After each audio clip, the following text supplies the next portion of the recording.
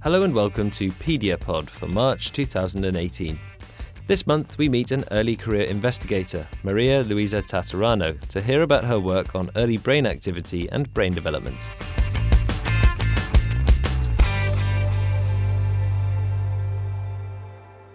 Maria Luisa Tataranno is a Fellow of Neonatal Neurology of the Wilhelmina Children's Hospital in Utrecht, the Netherlands. Maria realised her passion for research during her first year of residency training and became interested in biomarkers of brain development in preterm infants. In this episode, Maria tells us about her recent paediatric research article into the relationship between early brain activity and brain morphology and microstructure. Here's Maria taking us back to the beginnings of her career.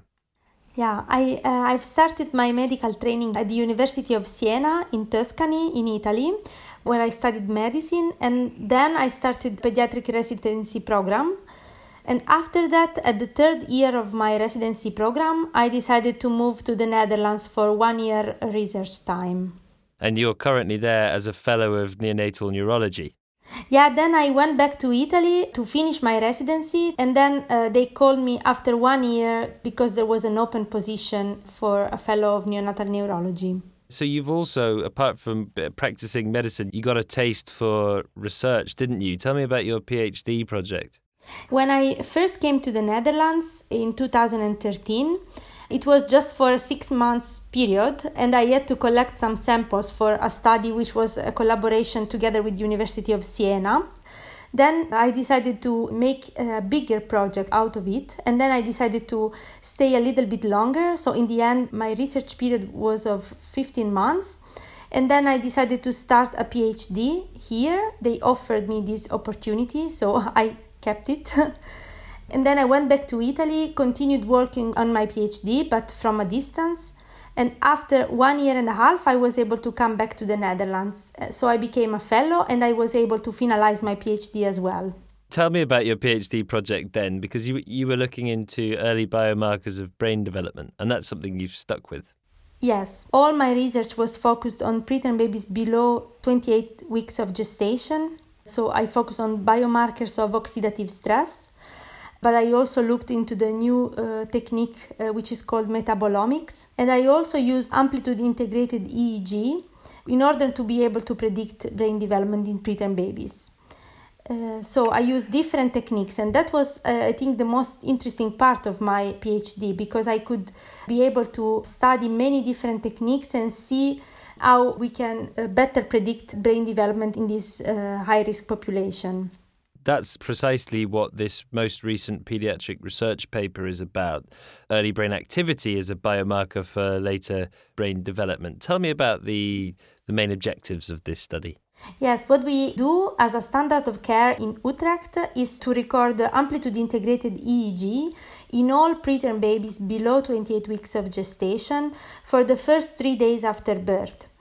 And using this recording, we were able to see brain activity of these babies, and using a post-processing technique, we were able to calculate the number of spontaneous activity transients per minute, and these are the most important features of the preterm brain activity. So these are basically kind of high voltage bursts.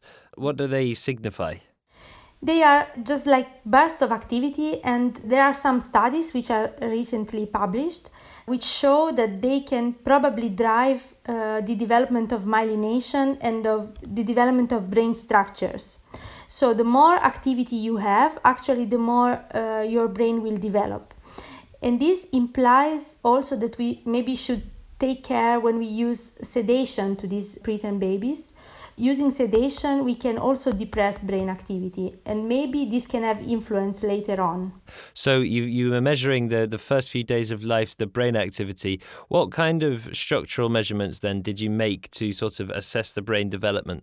We performed conventional T1 and T2 weighted images, and then we used also advanced MRI techniques such as diffusion tensor imaging.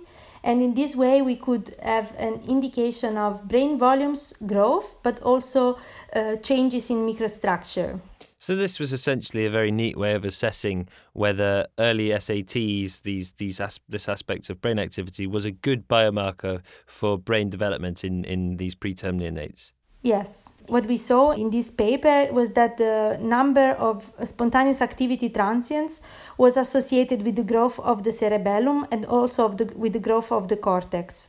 And that's really important because it means that you can already say something about the future after 3 days after birth. Because the first question parents will ask is, will my child walk in the future, or will he be able to go to school with other children? Will he have a normal life? So what neonatologists are asked is a prediction model, and that's what we try to make. And AEG is definitely a very important tool and promising for the future. So this is the second study of its kind looking at the effects of this early SAT activity on later brain development. But this is the first study that then went on to look at the effects it had on the microstructure. Can you tell me precisely what you were looking for? What we measure with the AEG is just a superficial brain activity, so just on the cortex. But what I didn't know if we could see something also on the microstructure, which is something that is deeper and it will develop also really later on. You can have a complete myelination at 2 years of age. So this is a very long period. What we saw in this paper was that the number of spontaneous activity transients was associated with the fractional anisotropy, which is a derived measure from the DTI, from the diffusion tensor imaging, in the corpus callosum. And the corpus callosum is a white matter structure which is responsible of interhemispheric connections. So it's really important for the cognitive outcome of the patients. How predictive do you think that this early brain activity is? What happens if there is a preterm neonate born at 27 weeks and there are no SAT bursts or very few per minute?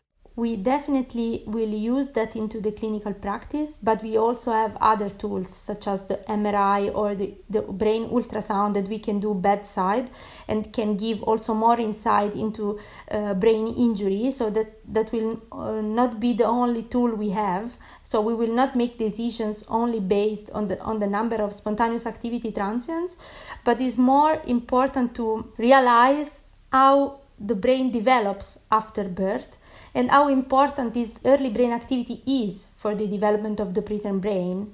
So we should take that into account in our NICUs, trying to give the right medication at the right moment and try to not to depress too much their brain activity, let's say. So it's more a study on brain development and not about decision making. So we now have this appreciation of the effect that this early brain activity has on structural and microstructural brain development. How do you hope that pediatricians use this information? Do most pediatricians have an EEG machine at hand all the time? Not in small hospitals, but in bigger hospitals, they all have an amplitude EEG. They use it mainly for term babies with neonatal encephalopathy, because that's more known and more studied. So they use it especially for the background pattern, to evaluate the background pattern in these term infants with neonatal encephalopathy. But in preterm babies, it's quite a developing field, and no one, or at least only few centers, use the AEG in preterm babies. And what we want to say with our studies is that we can implement amplitude EEG, for example, with the calculation of SAT and also of the intersat intervals, which are the periods of brain inactivity. And this can also be used maybe in the clinics in the future to predict the outcome. And that's what I want to say. So it's important to monitor also preterm babies with amplitude EEG.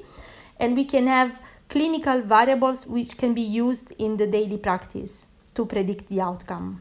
What's next for you? Have you got another piece of research in the pipeline?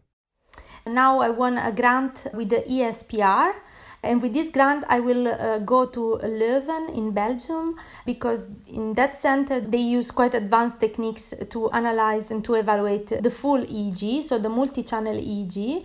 And that's what I want to do in the future, to implement my research, not only with the amplitude EEG, which is a 2-channel EEG, but also with the multi-channel EEG, and see if we can have more information with the full EEG. That's it for this episode. We'll be back again next month with the next edition of Pediapod. I'm Jeff Marsh. Thanks for listening.